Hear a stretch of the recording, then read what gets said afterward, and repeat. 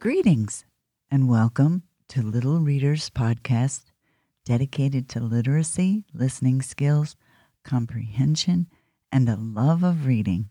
Our story today is an ebook entitled Pete the Cat and the Missing Cupcakes, written by Kimberly and James Dean in 2016, published by Harper Collins Publishers. Let's begin. Pete and Gus were as busy as could be. They were getting ready for the cupcake party. It started at 3. They were making cupcakes for everyone. Pete and Gus counted them just for fun. They put them carefully on the windowsill. They had 10 when they were done. They were cleaning up and looked back at the windowsill and noticed, "Oh no! Hang on! Some of the cupcakes were gone." They were sure there had been 10. Pete said, "Maybe we need to count again." They counted the cupcakes, lined up straight. Now there were only 8. It looked like someone had taken 2. But who? Pete and Gus did not know what to do. They did know that 10 minus 2 is 8, and that 8 plus 2 equals 10. Just then, they found a clue outside the window. Gus said, "Look what I have found. Sprinkles on the ground. I bet it was Squirrel. She loves sprinkles." They caught up with Squirrel, and Squirrel said, "It wasn't me. It couldn't be. I've been at the spelling bee." Uh-oh, more cupcakes were missing.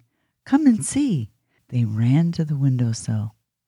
This was too weird. 2 more cupcakes had disappeared. Now there were only 6. Someone must be playing tricks. But who? Pete and Gus did not know what to do. They did know that 8 minus 2 equals 6, and they knew 6 plus 2 equals 8.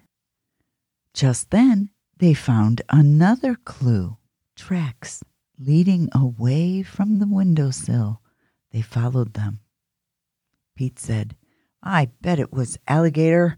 He loves to eat." They caught up with Alligator, and Alligator said, "It wasn't me. It couldn't be. I've been learning my ABCs." Gus looked towards the windowsill. Uh-oh, more cupcakes are missing. Come and see." They ran to the window. Now there were only 4. Someone had taken 2 more. But who? Pete and Gus did not know what to do. They found another clue. A red ladder was leaning up against the windowsill. Pete said, "I bet it was Turtle. I know Turtle loves sweets." They caught up with Turtle, and Turtle said, "It wasn't me. It couldn't be. I've been swimming in the sea." The group looked back at the windowsill. "Oh, more cupcakes are missing. Come and see." What on earth was going on? All the cupcakes were now gone. Pete and Gus did not know what to do. They started looking for another clue. They found more tracks littered with cupcake papers, and they followed it. They found Grumpy Toad at the end of the tracks with icing on his face. Pete and Gus had solved the case. Grumpy Toad said, "I'm so sorry. It was me. I could not stop with just one. I ate and ate till there were none." Everyone agreed. Grumpy Toad would have to miss the fun. He could not come after what he had done.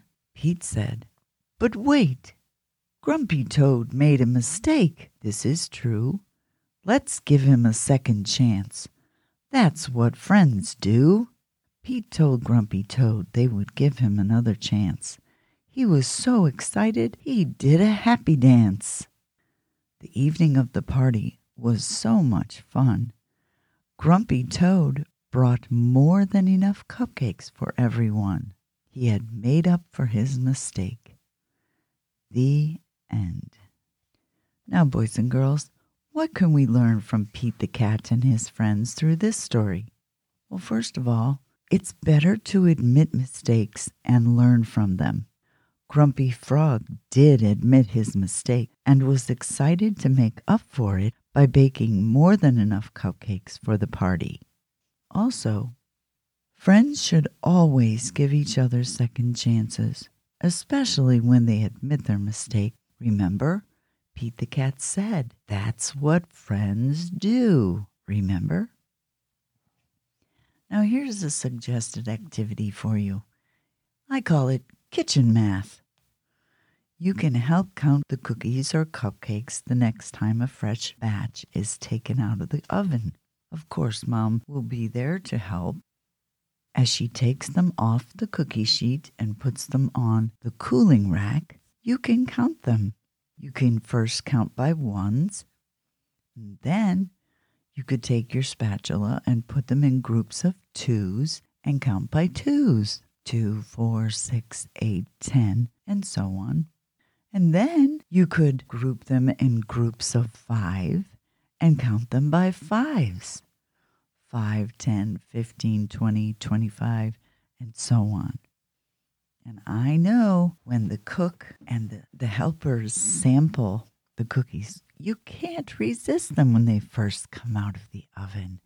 Nice and warm. You can take the number of samples you ate and subtract that number from the total number that you first took out of the oven. This way, you'll be adding and subtracting and counting and actually multiplying, all with yummy snacks.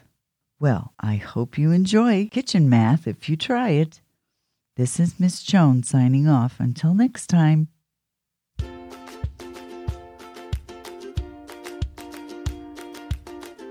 Stay safe, stay healthy, and happy.